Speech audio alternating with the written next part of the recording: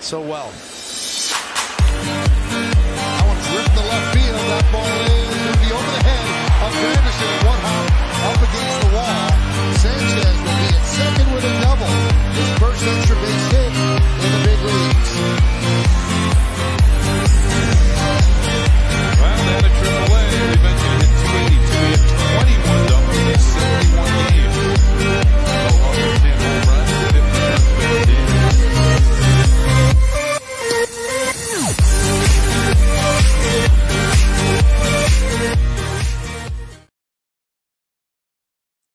And welcome to the Extra Base podcast. I'm Givo, and just for the record, I am not a baseball journalist. Tonight, shock horror, I actually have both Tim and Roger here. I know it's unbelievable, but miracles do happen. Gentlemen, my God, how did I get you both Evening, in the same Mr. time? Jevons. Good evening. Oh, Roger, you've turned up 3 weeks in a row. Holy shit. Look out. Wonders will never cease. What's one better than a streak, Givo?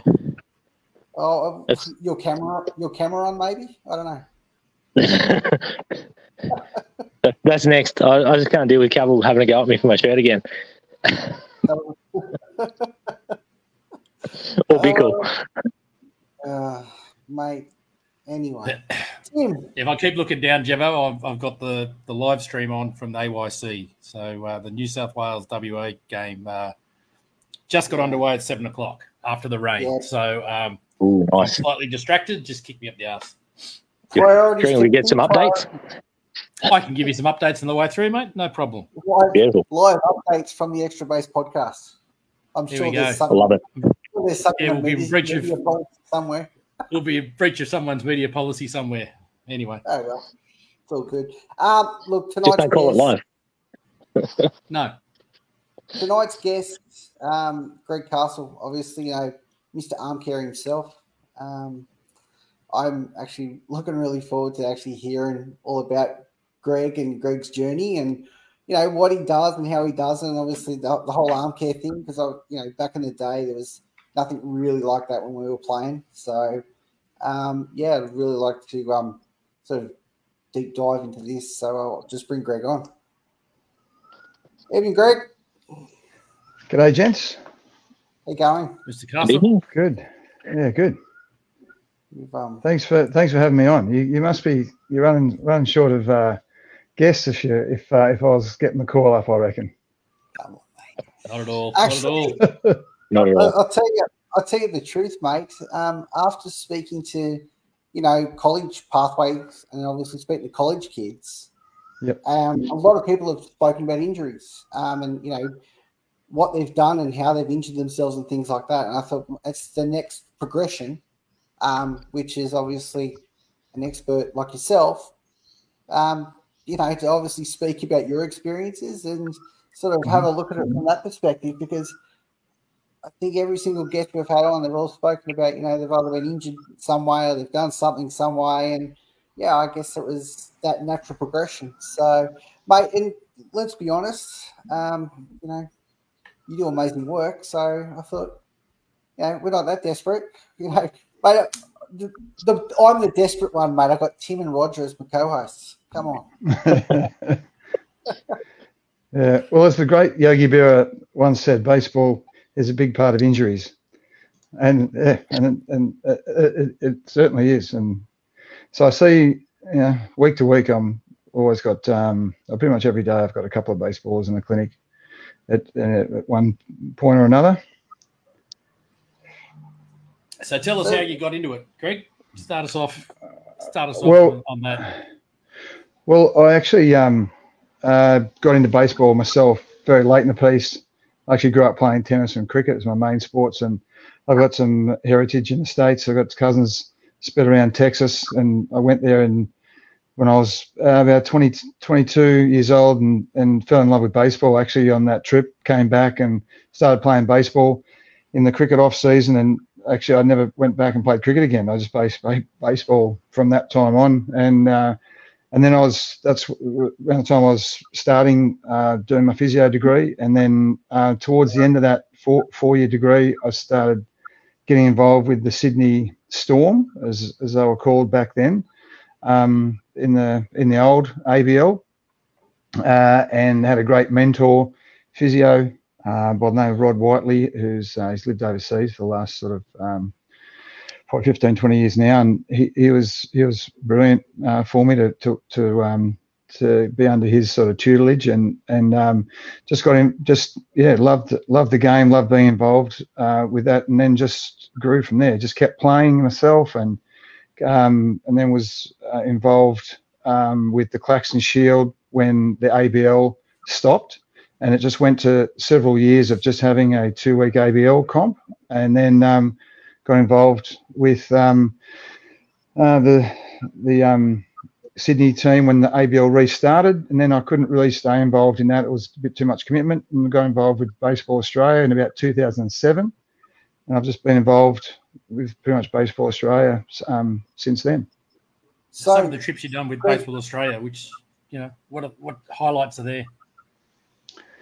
Well, probably the first highlight would be just that first time that I was actually involved to be working with an Australian team, and that was in 2007, and it was under 17s Oceanic qualifier, and that was like there was in that under 17s team there was like guys like Todd Van Stensel, on that team, so that was it goes back away, and then probably the next biggest highlight after that was going to the first sort of World Cup that I went to, which was in 2012, which was the Australian under-18 team. That was in South Korea. And that was with guys like Gaia and Shepherd and sort of that sort of age group of players. And then probably and then my first time with the men's team was in 2016. And then the WBC last year was probably really was a high point, to get to be involved in that. It was phenomenal. So, Greg, just a quick question. What position did you play in baseball? I played outfield mainly, and a bit of first base towards the end. Having come from, sort of that was just the easiest transition to make, having come to the game late and what have you. So I ended up playing for probably about 10 or 11 seasons with Borco in state league at the end, and had a few clubs I played with prior to that. So it was a good time. Yeah, I saw a young fella running around in the outfield, so obviously gets up from you. Yeah, although he started when he was sort of like 4.5, 5. So he's been involved, obviously from the get-go, which was a big advantage for him. And he's currently rehabbing at the moment, because when I was overseas on my honeymoon, in fact, in November, I get a message. He sends me a photo of him in the PN hospital with a dislocated shoulder after trying to make a big spectacular bloody catch in the outfield playing against Penrith. So he's rehabbing from. Yeah, apparently it was, but he didn't make. Oh, okay. He didn't quite pull off the catch, but certainly he was no shortage of effort from what I've heard. And he did a bit more damage than usually happens in a dislocation. So he had shoulder surgery. So he's rehabbing, at the moment with that. Geez, I'd hate to be his physio. I was going to say family discount, I get. Yes. Yeah, 5% he gets. Yeah. And obviously he didn't take Shane Castle's advice on taking a dive and catch at Borco a couple of weeks ago. So yeah, obviously they need to look at their diving practice. Maybe that's something you can get into Phil Hammer. Get him into the diving practice in the outfield, mate. Oh, Shane Castle took one, did he? Yeah. It was on our place of the week. So. Oh, really? Okay. Well, he's a good man. I'll have to try and find that video. And I'll send it to you, mate. It's not a problem. We've got all the clips. Okay. Some young bloke, young kid was on the mound that day. Oh, his name wasn't Ed Noy, was it? Yeah, he saved a triple. The lovely catch. Nice. Helped his ERA. Matt Cavill said it at the mighty Holroyd Giants. Must be a story in that. What's that? What's that about the Giants? Matt Cavill said you're also at the mighty Holroyd Giants. Oh, yeah. I did. I only ever played one season of winter because I was using the winter. I was involved with doing footy AFL physio coverage. So that made me sort of unavailable for a week for playing. But I did play one season of first grade with the Giants, and I did have a bit of a run-in with Matt Cavill actually. I didn't know who he was actually, and we're playing against Canterbury. I don't know if Matt. I'm not actually. Can we just find out if Matt can just send a message? Does he actually remember this incident or not? Probably won't. But it probably anyway, blurs into the many run-ins that Matt Cavill's had on a baseball diamond. But anyway, I hadn't been involved in baseball that long at that point in time. But anyway, it was when the cone there was no outfield fence back then at 4A Street. It was just cones, and I was playing left field, and one of the Canterbury guys hit a ball over my head, and actually it sort of bounced about a couple of metres before the cones and went through the cones and just put the hands up, stand up double, and threw the ball back in. Didn't think anything of it really. But at the change of innings, I'm running back off the field, and he's running out onto the field. I think he was playing shortstop back then.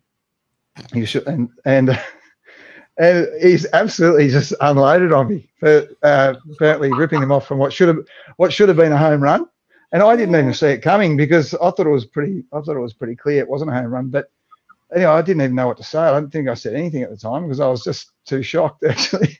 And then actually hit, and then later in that game he went to the mound and pitched, and then when I came to that first pitch he drilled me. So that was that. So that was. Sounds like a similar situation I had with Cavill in Tamworth, but he doesn't remember that incident either. So, yeah, it was a long time ago, and he may have forgotten, but it did stay with me. The bruise? No, he wasn't. He wasn't trying that hard, to be fair, in that time. No, so yeah, he's always thrown pies. That's okay. All right, back to the serious stuff. So you just mentioned the latest trip with Australia was to the WBC. Tell us a bit of the highlights of that. Like what's it like, being in that sort of environment, just from a baseball perspective. Yeah. Well, look, I mean, some of that, from a baseball perspective, I think that you're certainly made to feel, like a completely part of the team. All support staff are coaches.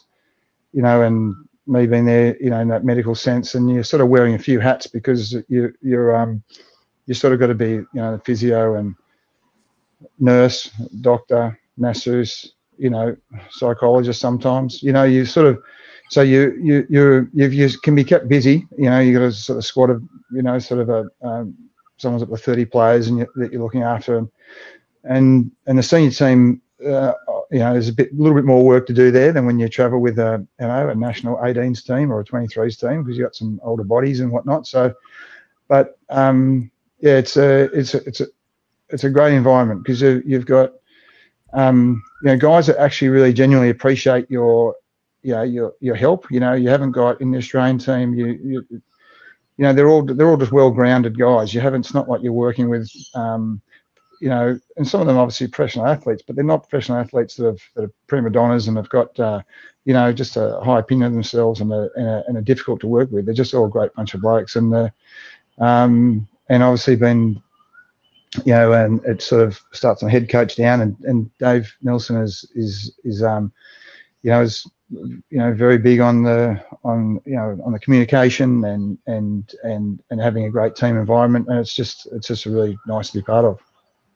And what was Japan like? It was phenomenal. It was the third time that I'd been there on a trip. That the previous two were just really short whirlwind trips, just playing like exhibition games. and one pre-pandemic and one post-pandemic. But that was a big sort of about 3.5 weeks we were gone. We had 10 days or so in Fuchu, and which was just with the Australian team, just in doing our own preparation, and then we went into the WBC prep, which was we flew down south to Miyazaki, and that was all then WBC sort of pre-camp, and that went for about four days or so, and then after that we went into Tokyo for the tournament, and down in Miyazaki we were joined there. The Czech team were also down there preparing, and whereas your big teams like Korea, Japan, they were actually prepping in the Tokyo Dome. So whereas the teams like us, we were sort of we were down there, but certainly our hope is that our performances will in years to come will put us on a level where we might be prepping at the Tokyo Dome as well, and be on that similar footing. Yeah, I guess that's a pretty cool place to sort of walk around on the field, be in the dugout. It was very cool, and there was like the crowds were awesome, and Australia's gets adopted there, so we're sort of really like we're made feel like we're their second team, and so and we're heaps of support. And there were big crowds there for our games, and obviously when we played Team Japan, it was absolutely packed, and the noise was loud, and they had obviously the band plays, and they have each player has their own song, and they play that song through their whole at bat, and it's an atmosphere that there's nothing really that compares to it. I've been to a lot of MLB games, and it doesn't compare. Like it's phenomenal. And when Shohei hit that bomb in his first at bat against us, it was just deafening. It was unbelievable. So, Greg, obviously, we speak about at that level, WBC and all that sort of stuff, and obviously, that's the pinnacle of baseball. So, how do we then bring that back to, like things, like juniors, they're professional athletes that you're taking care of. Then you've also got like kids like juniors, young adolescent kids, being two-way players, preparing for tournaments and all that sort of stuff. How do you probably come back to managing that compared to a professional athlete? Yeah, look, obviously, it's very different. And you've got very different when you're comparing, mature bodies and skeletally mature bodies to your kids and your adolescents, and they develop, different types of injuries because, of the fact that they are skeletally, immature bodies. So they need to get, they get assessed, slightly differently, and they get certainly, treated differently also. And their training and their training and their preparation needs to sort of reflect that also. And like, how much time do you actually spend like with, mum and dad? Speaking to mum and dad about the injury and, the importance of the recovery and things like that. Like, obviously that plays a big part in that recovery and also the rehab. Yeah, look, I spend a lot of time. I actually always want them there and want them involved. And if they're not there, I'll communicate stuff back to them. Because for those of you if you've got, kids and boys of your own, I've got 2 boys.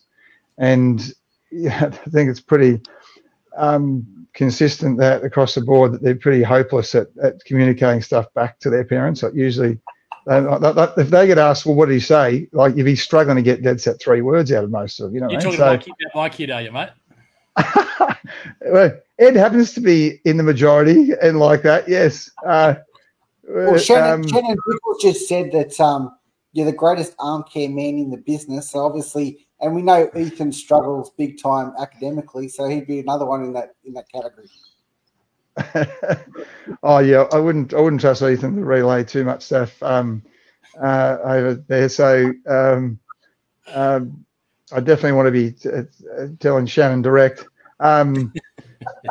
So, but that sort of that advice and the education component is key, and also it's sort of been found that even with that, it's reported that patients only retain about 20% of what you tell them, right? And that's adults. So So I reckon kids, it'd be probably more like about 2%. So having that is key, and so that's why when I prescribe them certain exercises, I'll always now just video them on their phones, and so they've got something there. It's better than having something written down or something on paper. Or there are programs that you can get on your phone and whatnot. They're a bit generic, so you can't really tailor it exactly. So I like to do that, and also then I'll commentate on that video and I'll say, hey, just watch out for these common errors. Watch out for this. Now, make sure your elbow's staying here, or make sure your shoulders back in this position, or whatever. And you're just pointing those things out, and then you're telling them on there the exact number of rep sets, and that you want them to do. And so you're trying to make it as foolproof as you can. And then it's all about trying to get the best compliance you can to then get the best outcome. You're right. You're on a winner there, putting in their phone, because they're in their phones 24/7. So that's the place to have it. No point writing it down. Absolutely. Sometimes I have to check that they've got enough storage on their phone to record a video, because they're that stacked with all this other stuff on there. So that's one thing you got to check.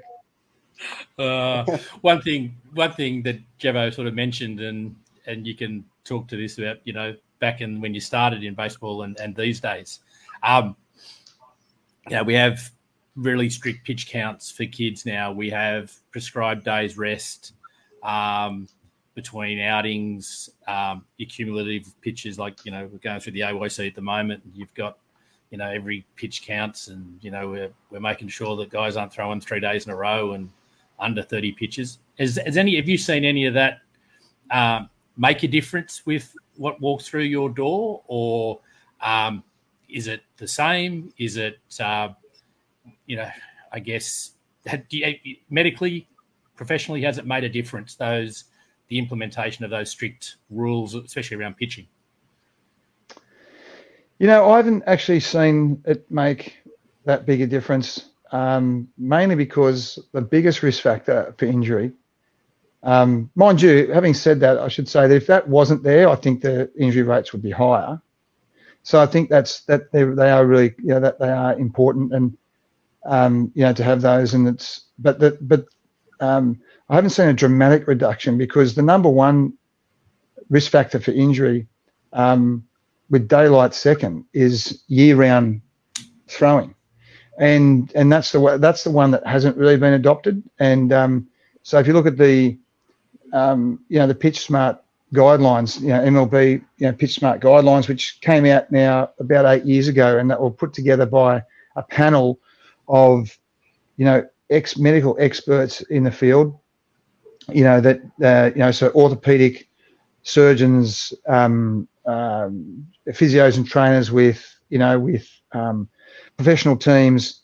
It was quite a big panel that put them together. We sort of follow those guidelines, like on the pitch counts and whatnot, but the one that we don't is the one which is taking 4 months off pitching a year, with 2 to 3 months of those being continuous. That's sort of the one we're sort of in the wrong hemisphere. Yeah, that's wrong hemisphere. And just the good kids, it's our best kids, just don't tend to have that, because the off season is full of further rep stuff, little league, junior league, senior league, and then other rep stuff that just goes on. Then it's PD, like the PDP stuff, and then it's trials, and again, yeah. So it doesn't really happen. Yeah, I mean, you and I have spoken a lot about that sort of stuff, mainly because I got one of those kids who's always at that rep stuff, and then doing trips in our off season, which is the middle of the American season. So it is just merely a matter of we live in the wrong hemisphere and we haven't adjusted our baseball calendar to provide that off time, have we? Yeah, that's right. And the research tells us that we should be, well, one, having that, but two, that it's there's good support for guys playing other sports and doing strength and conditioning from a young age is important as well. So one of the questions just on that, what are your views on kids play multiple sports? What was that, Diva? Kids playing multiple sports. Good thing, bad thing. Oh, it's been shown to be a huge, like a massive thing in terms of importance for their physical development, but also reducing risk of injury. So, like there was one bit of research that came out that looked at collegiate athletes in the States, and 80% of them, 75 to 80% of them were multi-sport athletes in high school. And so it's just great for reduction of overuse injuries, and it's also just great for their wider physical development. And I think that also, on my personal opinion as well, is that I think it's also good for their love of the game too, because I think it gives them a time, just a moment to miss the game and re-love the game as well, and not have it driven into them too, But it is tough for parents because you don't, there's often hard to know, when do I take that? What do I get my kid to miss out on doing? Like, when do I do that, and do I jeopardize his pathway or his chance of selection into X, Y, or Z because I make that decision to do that. So that's sort of tough stuff as a parent to have to probably manage as well. And when you get to sort of that level of, I know in the younger age groups, you got a lot of kids, that are the baseball stars in those younger age groups, that pitch and catch, so, those little league tournaments where, they're pitching and catching all in the same sort of, in that sort of scenario, what are your views on that? Well, look, that has been found to heighten injury risk. So there's no question about that. It's in the Pitch Smart guidelines that doesn't occur in the same game.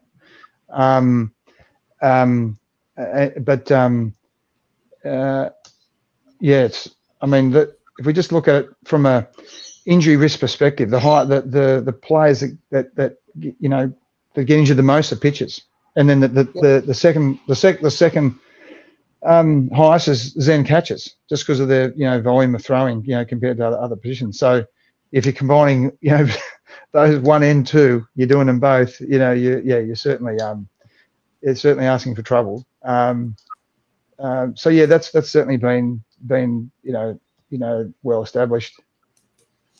And I think Tim, I think the thing I'd really want you to sort of go over now, obviously, you've got a kid playing in a showcase at the moment, or AYC. Yep. Do you sort of want to go through, obviously, number one, your experience as a dad, with your kid going through this, and then also, Greg drives a really, really nice car because of me, but it wasn't because of my kid. It was because of me. That could be a story for another podcast. The COVID shutdown, that wasn't really a shutdown in the local physio office, but that was pretty good. No, essential service, mate. I was allowed to be open. It's all right. You're allowed to be open. I was allowed to be there, and the fact that we had adult beverages while the icing was going on, no one needs to know about that.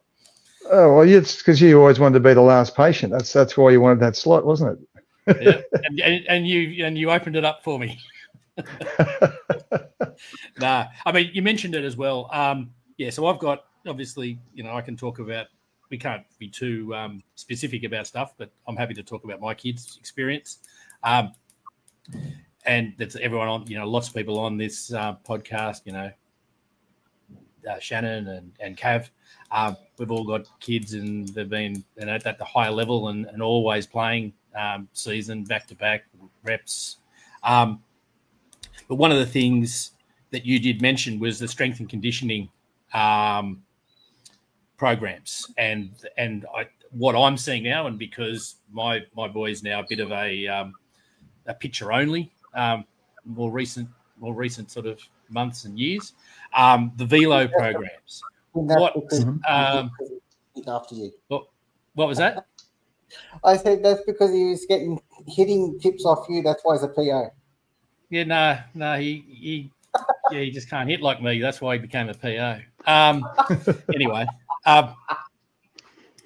so velo programs. It's something I'd sort of new to my world. What's your view of that sort of stuff? And is it, again, it's an issue. You can't be doing that and playing and pitching in games at the same time. It's got to be sort of split up into a calendar of your workload. Is that your view of it? Yeah, velocity is a big risk factor for injury, and no one's saying don't throw hard, but a focus on development of a greater velocity has been shown to heighten injury risk, right? So, particularly when that's at kids under the age of 16. So if it's happening in your 14 and 15-year-olds, that's where really caution needs to be, applied quite strongly. Don't get me started on guys just wanting to throw hard and not. Yeah, and I think that this is where not wanting to sound, I don't try and get involved in the teaching, coaching side of things. I let the coaches do that, but where the focus when they're that age, that should be just beyond those, just developing, really, good mechanics and for pitches, like good drive and optimal rotation and things like that. Not separate, sort of hip shoulder separation and some of those things. And I think those, because if someone's then trying to be on a velo program or a weighted ball program or whatever, and some of those fundamental things aren't there, it's just asking for trouble. And then the other big issue with that with those age groups are that the sort of biological age to their the physical age can be quite different. You can have those 15-year-olds that are shaving, and those that haven't got a black hair on their body, and are really, who are 2 years behind physically. You know what I mean? So we can't, they can't all be, sort of, it's just not appropriate for them all be doing the same thing, So that's another challenge there too. Jeff, I've got a good question on the screen, and that'll lead into something else I want to ask Greg. So let's deal with that one first. So Rob's asked us, I always hear a lot of new college Aussie pitchers having it Tommy John. Do you think this is due to a workload or arm care routine or a combination of both? Look, it's predominantly workload. And if you look at, if you actually go back and say how many have had that, have actually had that 3 to 4 months off throwing a year, you'll probably find that, there's actually very few that have had that. And without that, their risk of potentially progressing to having a high level UCL injury is much greater.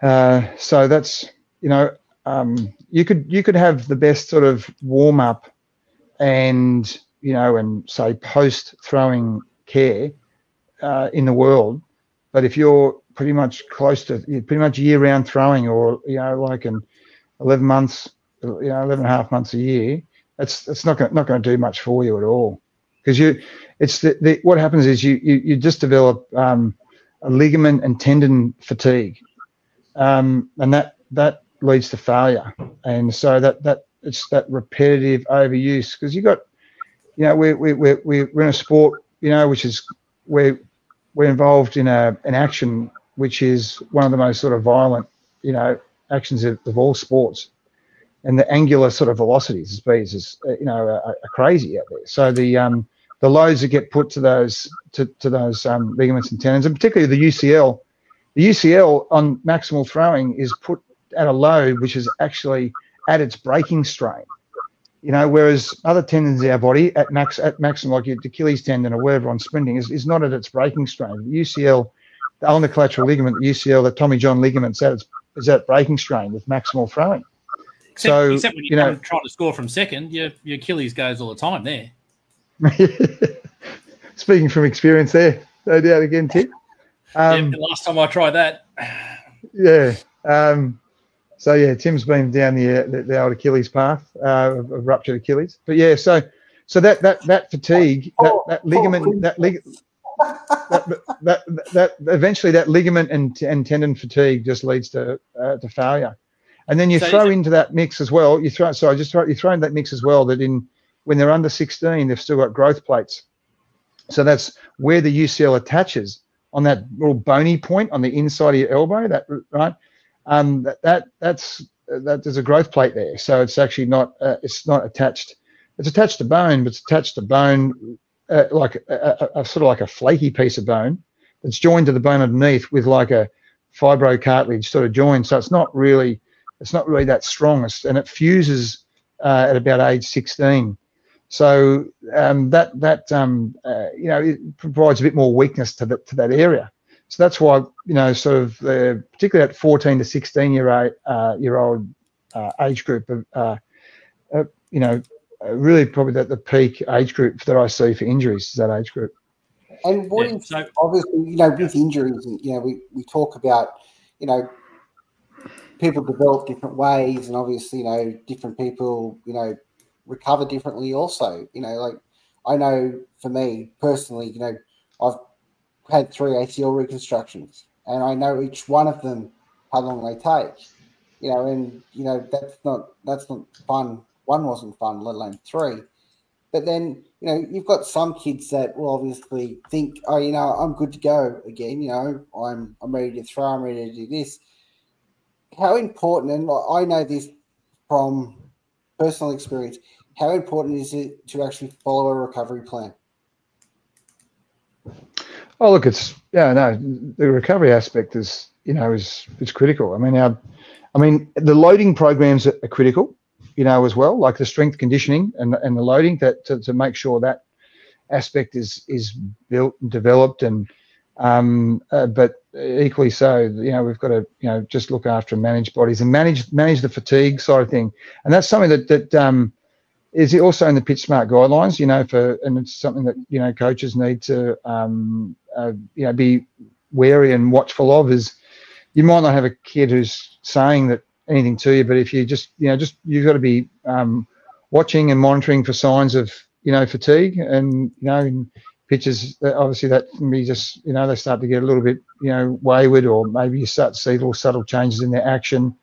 They might actually start to say, I'm just feeling a little bit tight, and tightness is often said, but it's often means soreness, but I don't want to say soreness, I'll say tightness. So you just things like that, you just got to be, wary and watchful of. So the recovery is big, that's for sure. So yeah. I guess on the recovery, give an update on the score, Gemma. Oh, okay. 2-0 New South Wales, but WA have just hit a double, so they're in scoring position. Sorry, go. That's all right. And just on that, we're talking about recovery and things like that, and I guess I just wanted to get your thoughts on ice versus no ice. We talk about after you throw programs, you see recovery, you see ice baths and all that sort of stuff. What are your thoughts on all of that? Yeah, well, look, the recovery side is going to, your body has a very good natural ability to recover, right? So the main point of recovery is letting that happen naturally and not trying to reload again too quickly when it's fatigued, right? So, and along with that recovery comes, good underlying things like nutrition, like good nutrition, hydration, right, and adequate sleep. Okay, so they're just three crucial things that often people don't think of, right, or that maybe get overlooked. Then so they should be should tick those things off first. Secondly, that adequate time frame to that next start or that next outing or whatever.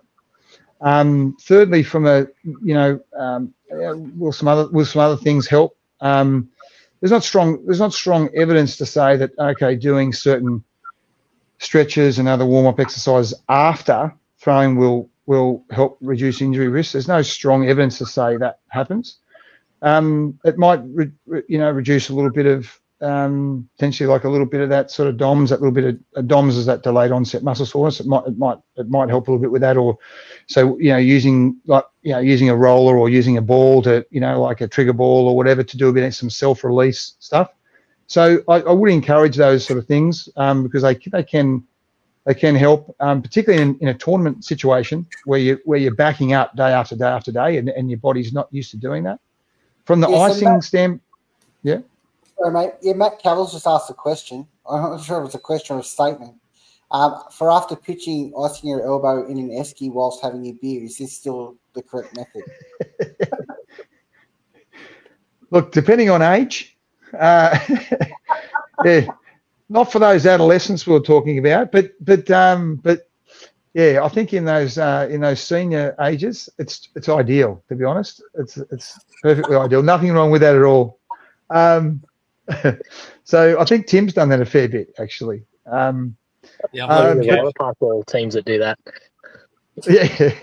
Yeah. I think a lot of players actually play so they can do that. That's sort of the main part of why they play. Not so much the time between the lines, but that aftercare. Yeah.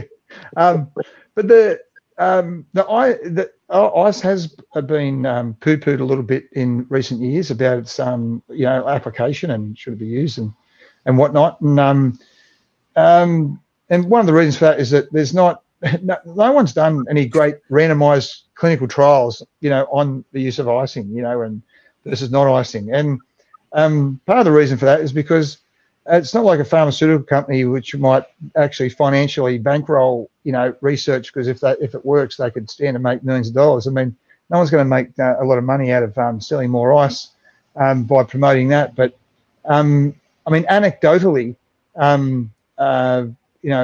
I've found both as a physio and personally that it's very good from a recovery standpoint. So I've always been a fan of it.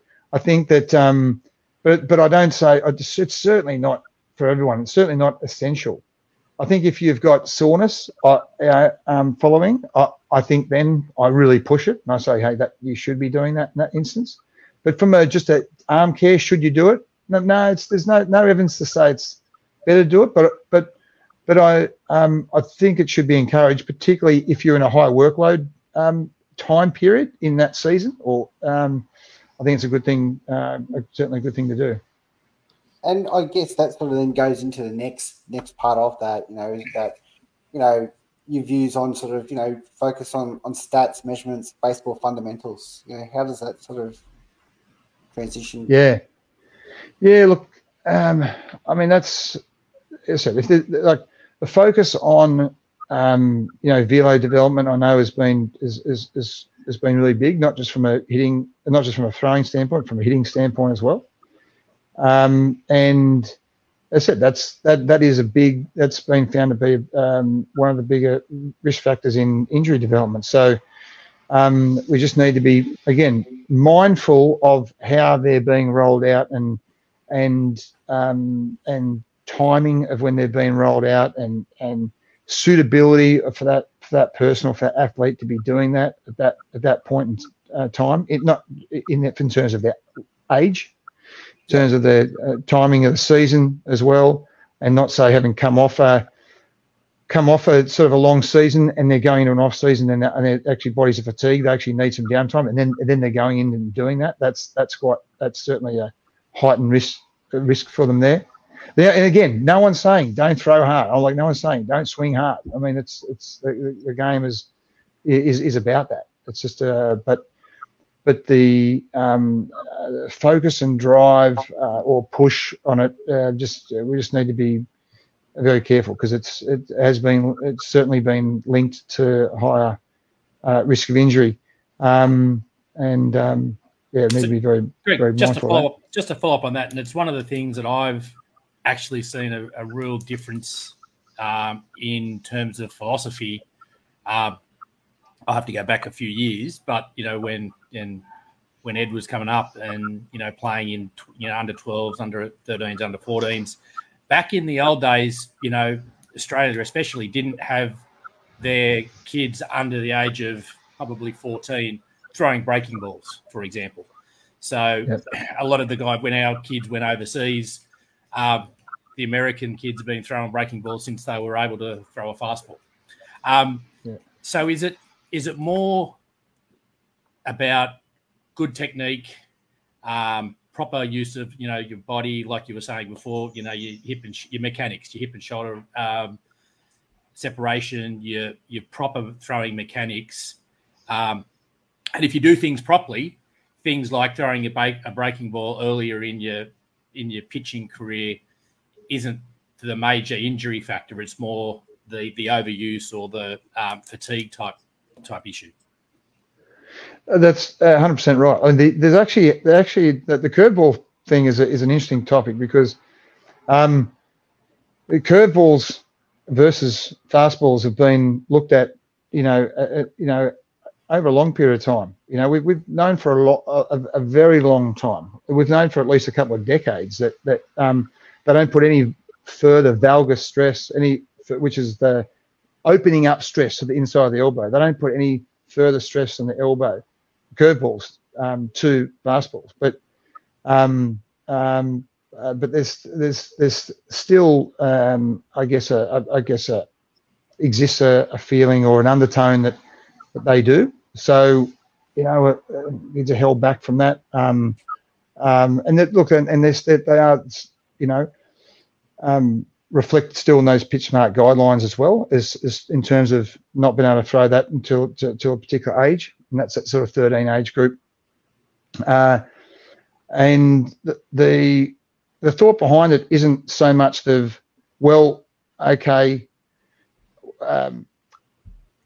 we know they don't heighten the risk of injury, so let's let them do it at a younger age. Because if that happened, there's a thought that, well, then kids will just start practicing and throwing more, and then just their volume will go up. You know what I mean? Yeah. So not the fact that you're throwing curveballs. It's still related to volume. It's just related to volume, right?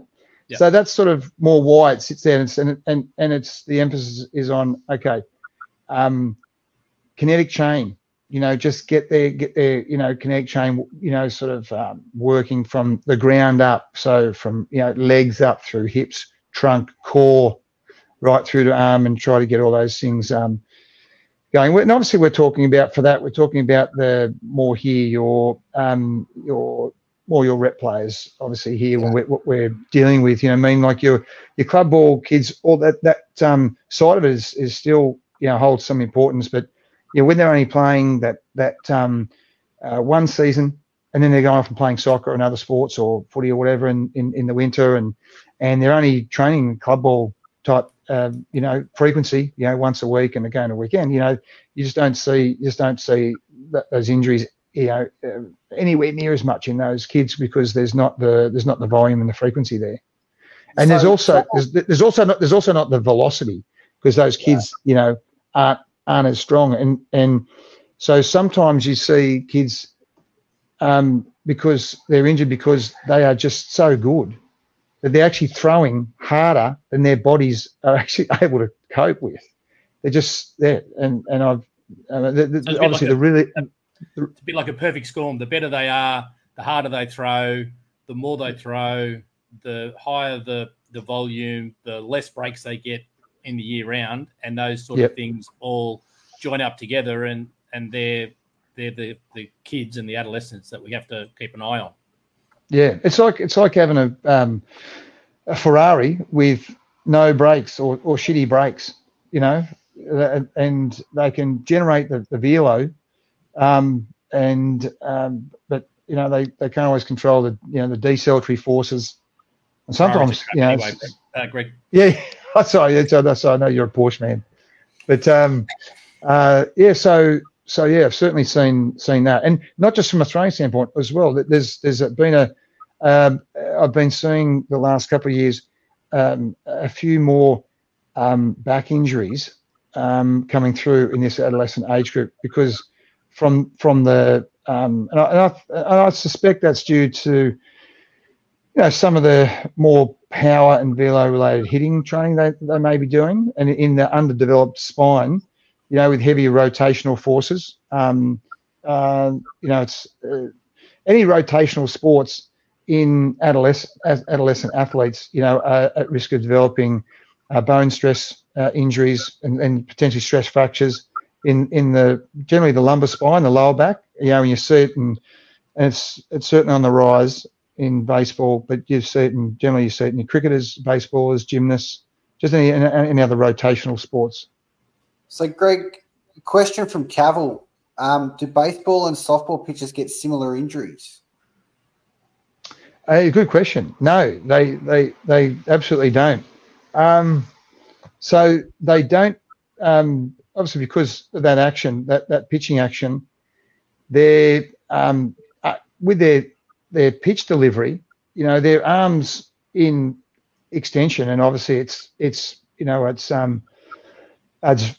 fairly vertical, right? So they're not subjected to these sideways stresses, right? These valgus sideways, their elbows not subjected to those stresses, so they don't develop UCL injuries, and they just don't do enough positional throwing, right, to develop neither.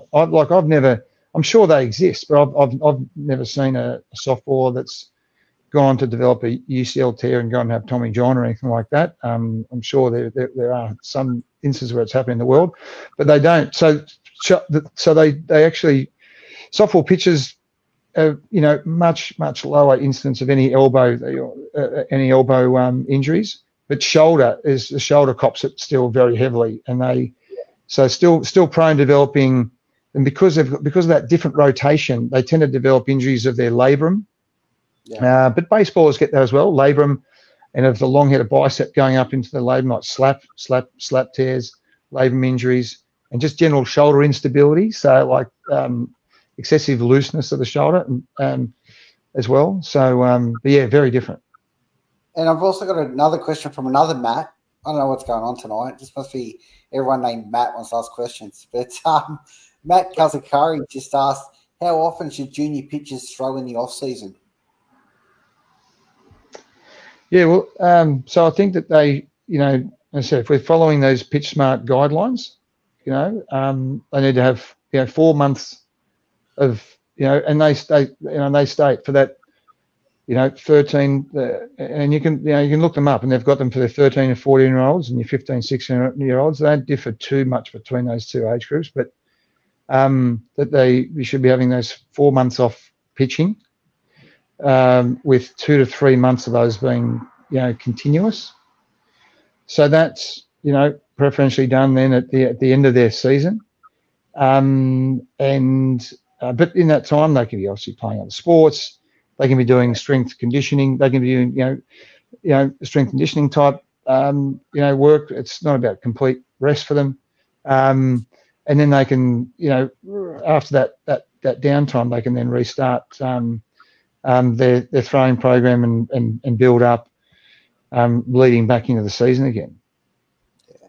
And I guess too, things change, things are different. Like Shannon Bickles just asked another. Shannon, mate, I'm sure you spend enough money with Greg. You can ask these personally, but anyway, you want to ask it on here, that's fine. Which pitches pose the most stress on arms? ? Slider. Yeah, the studies have shown that there's that those different pitch types, have got, don't make a difference on heightening that injury risk. So, which really goes against probably the dogma or the some very long held beliefs in the game that they do. It just comes down to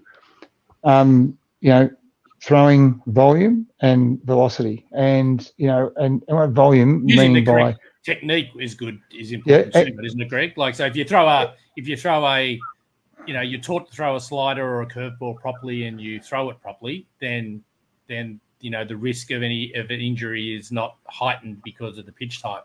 But if you're not throwing it properly or you haven't been taught how to throw it properly, that would change that answer, wouldn't it? Yeah, it certainly could. But in the players that certainly I see the most, right, are those rep players. Generally, technique related causes are the least of our concerns, because they've got to that level because they've generally got good technique. They've had good coaching, right? And they've been almost naturally, the cream rises to the top, right? So they've sort of got to that generally because they're very strong in that department. So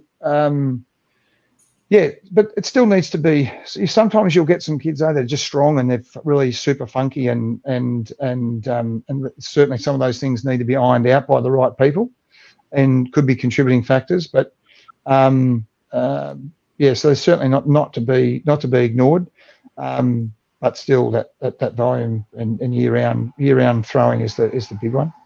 And what's the most common injury that walks through your door for baseball? Look, it'd probably be an even sort of split between just shoulder instability. So just where you develop inflammation around the shoulder due to just excessive movement of that ball and socket. Just if your rotator cuff sort of being fatigued and too weak to control that centering of that positioning of the ball in the socket. So on throwing, that ball in the socket's just sloppy and sliding around too much, and that starts causing strain and inflammation. So probably that's the most common one in the shoulder. And in the elbow, it's your little leaguer's elbow, which is a bit of a spectrum of things. So where you sort of start off with sort of like just inflammation on that inside the elbow, so just through strains, but then it can develop a little further to where you can actually develop tears in the UCL or injuries to the growth plate. Sometimes they can be quite traumatic, where the growth plate actually pulls away or pulls off, and you actually get that's a type of fracture that can occur. And bone stress injuries to the elbow have really risen a lot in the last 10, 15 years. Or 25 years ago, when I sort of was early on the piece, you just didn't see them much. And so bone stress in a few different areas of the elbow too, are super common. And I think I think that's partly due to kids are throwing harder at a younger age, and that's certainly one of the contributors. Yeah, so it's what's the most unique baseball injury you've seen? Probably one of the most was it was a professional, or he was actually playing in like rookie ball for the Mariners organization. This pitcher, and he threw hard, and he signed for a lot of money. He signed for about $300,000, and that was about 20 years ago. So it was a lot of money, back then. He threw a pick off to second base, and his shoulder both dislocated, and he tore his rotator cuff tendon off the bone, and it's rare. And it was, and I'll go. I could live another 5 lifetimes and I won't see that again. And I'm sure he wouldn't.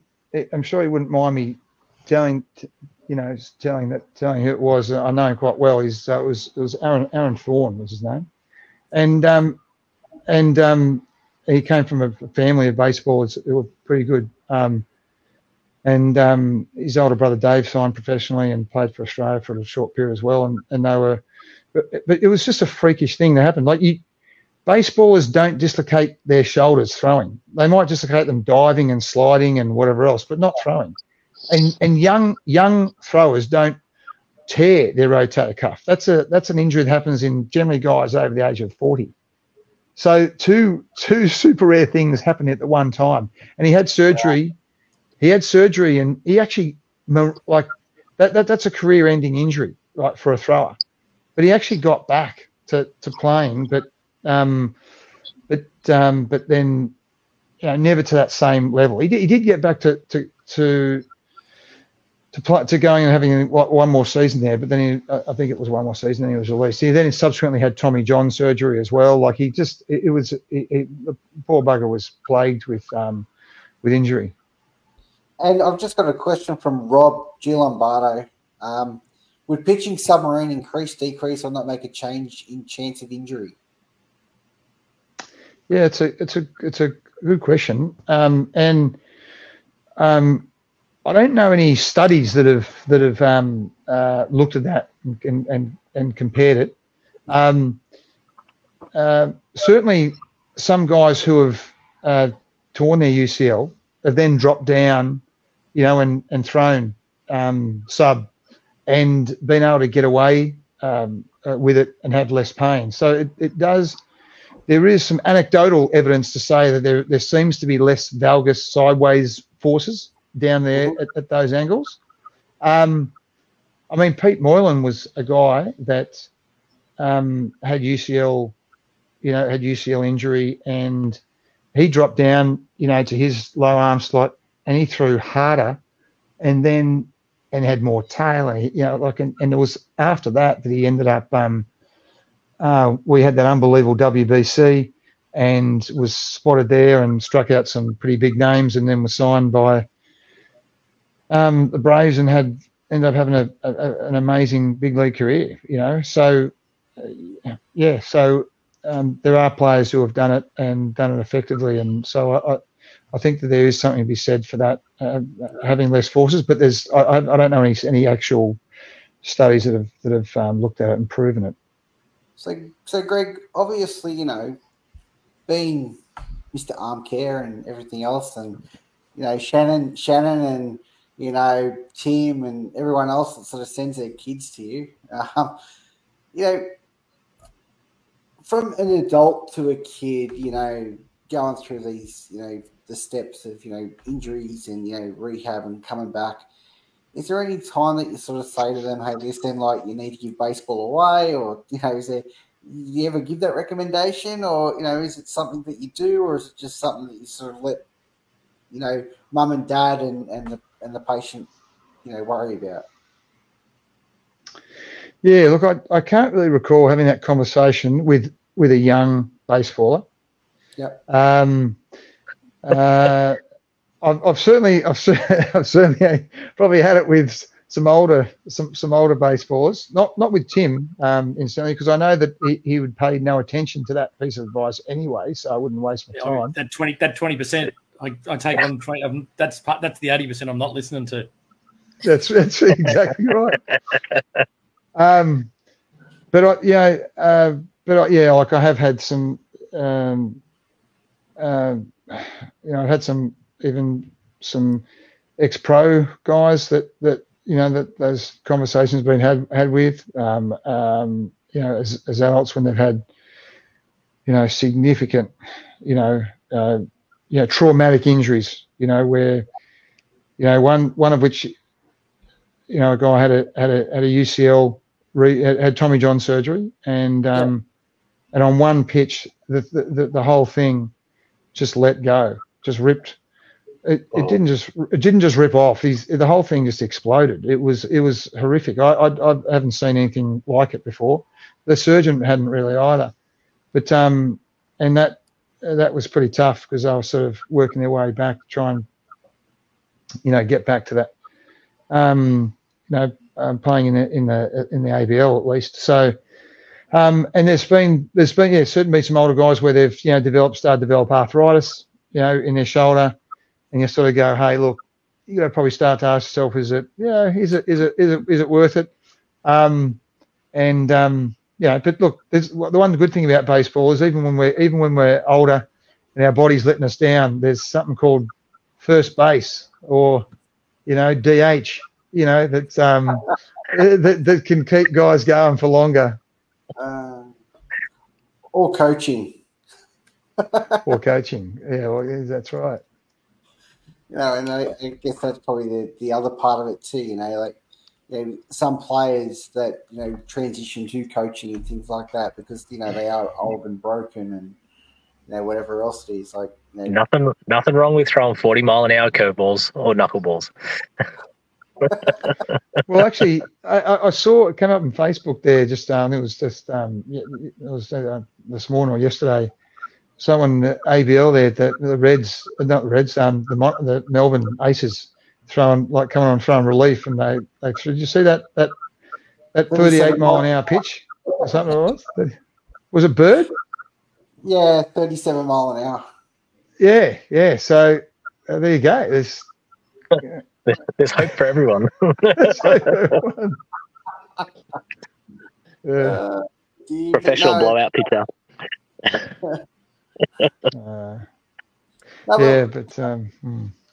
Greg, now obviously they're all the serious questions. Mate, now you've got to see if you can compete with 60 seconds with Givo. Now this is not everyone's good at this game, but let's see how you go, mates. There's a range of questions that we ask. Now we don't always. Well, this is why we don't tell you, because if we tell you, then you know. But my little clock's not working tonight, so I'm devastated. But let me see if I can get it up. Let me see if I can get it up quickly.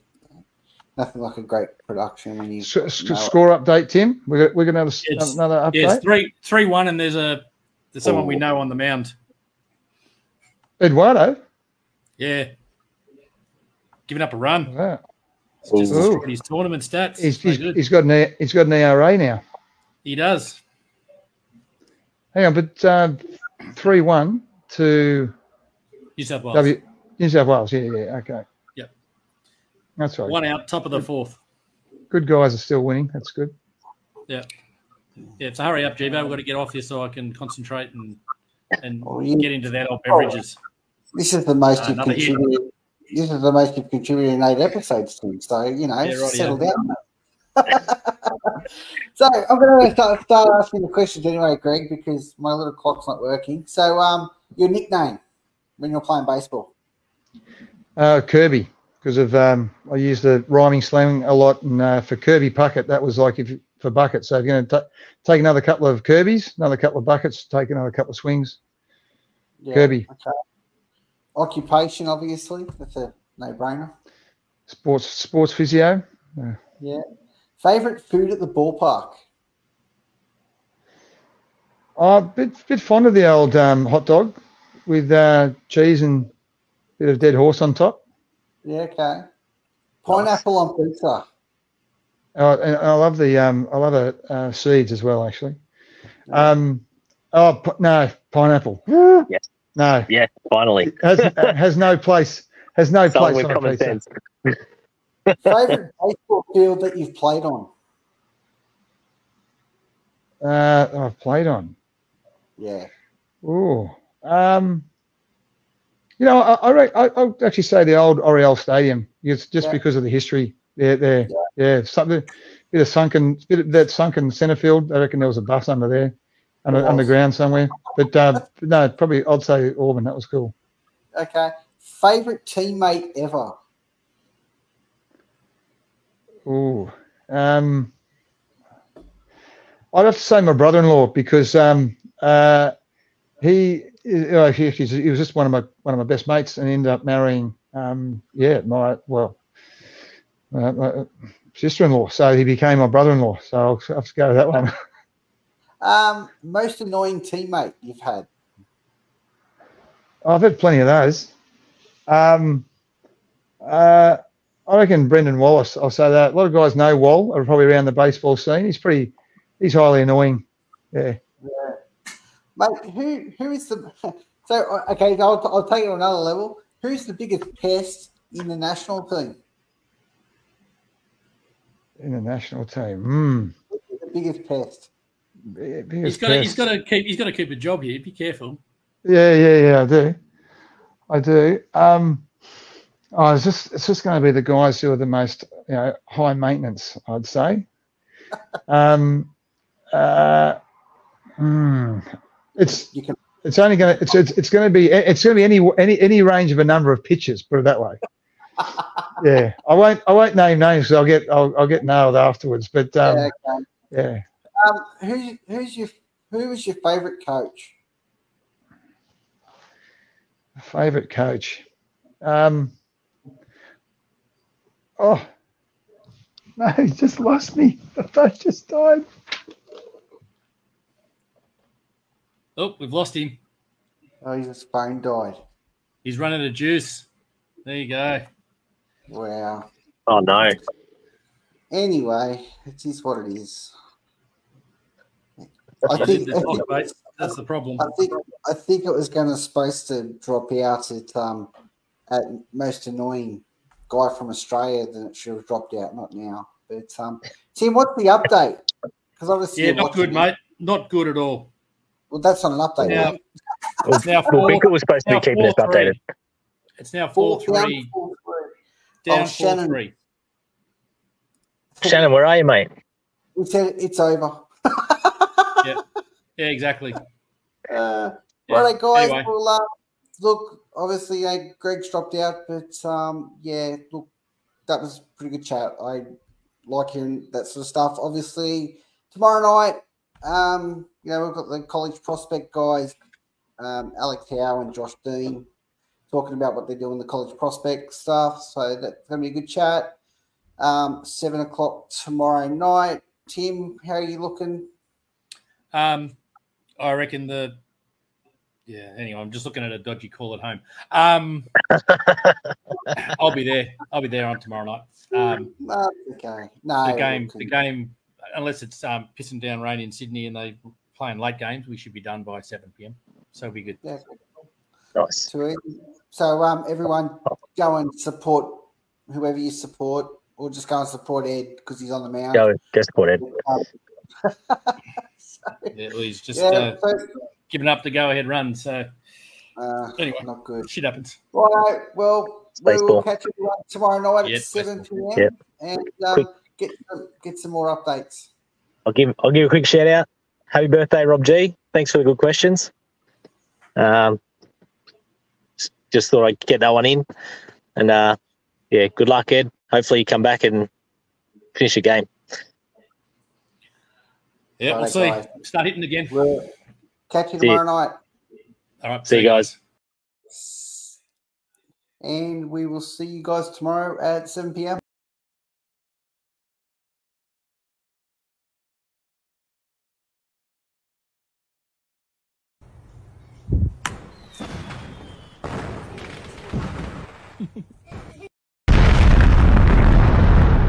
So well.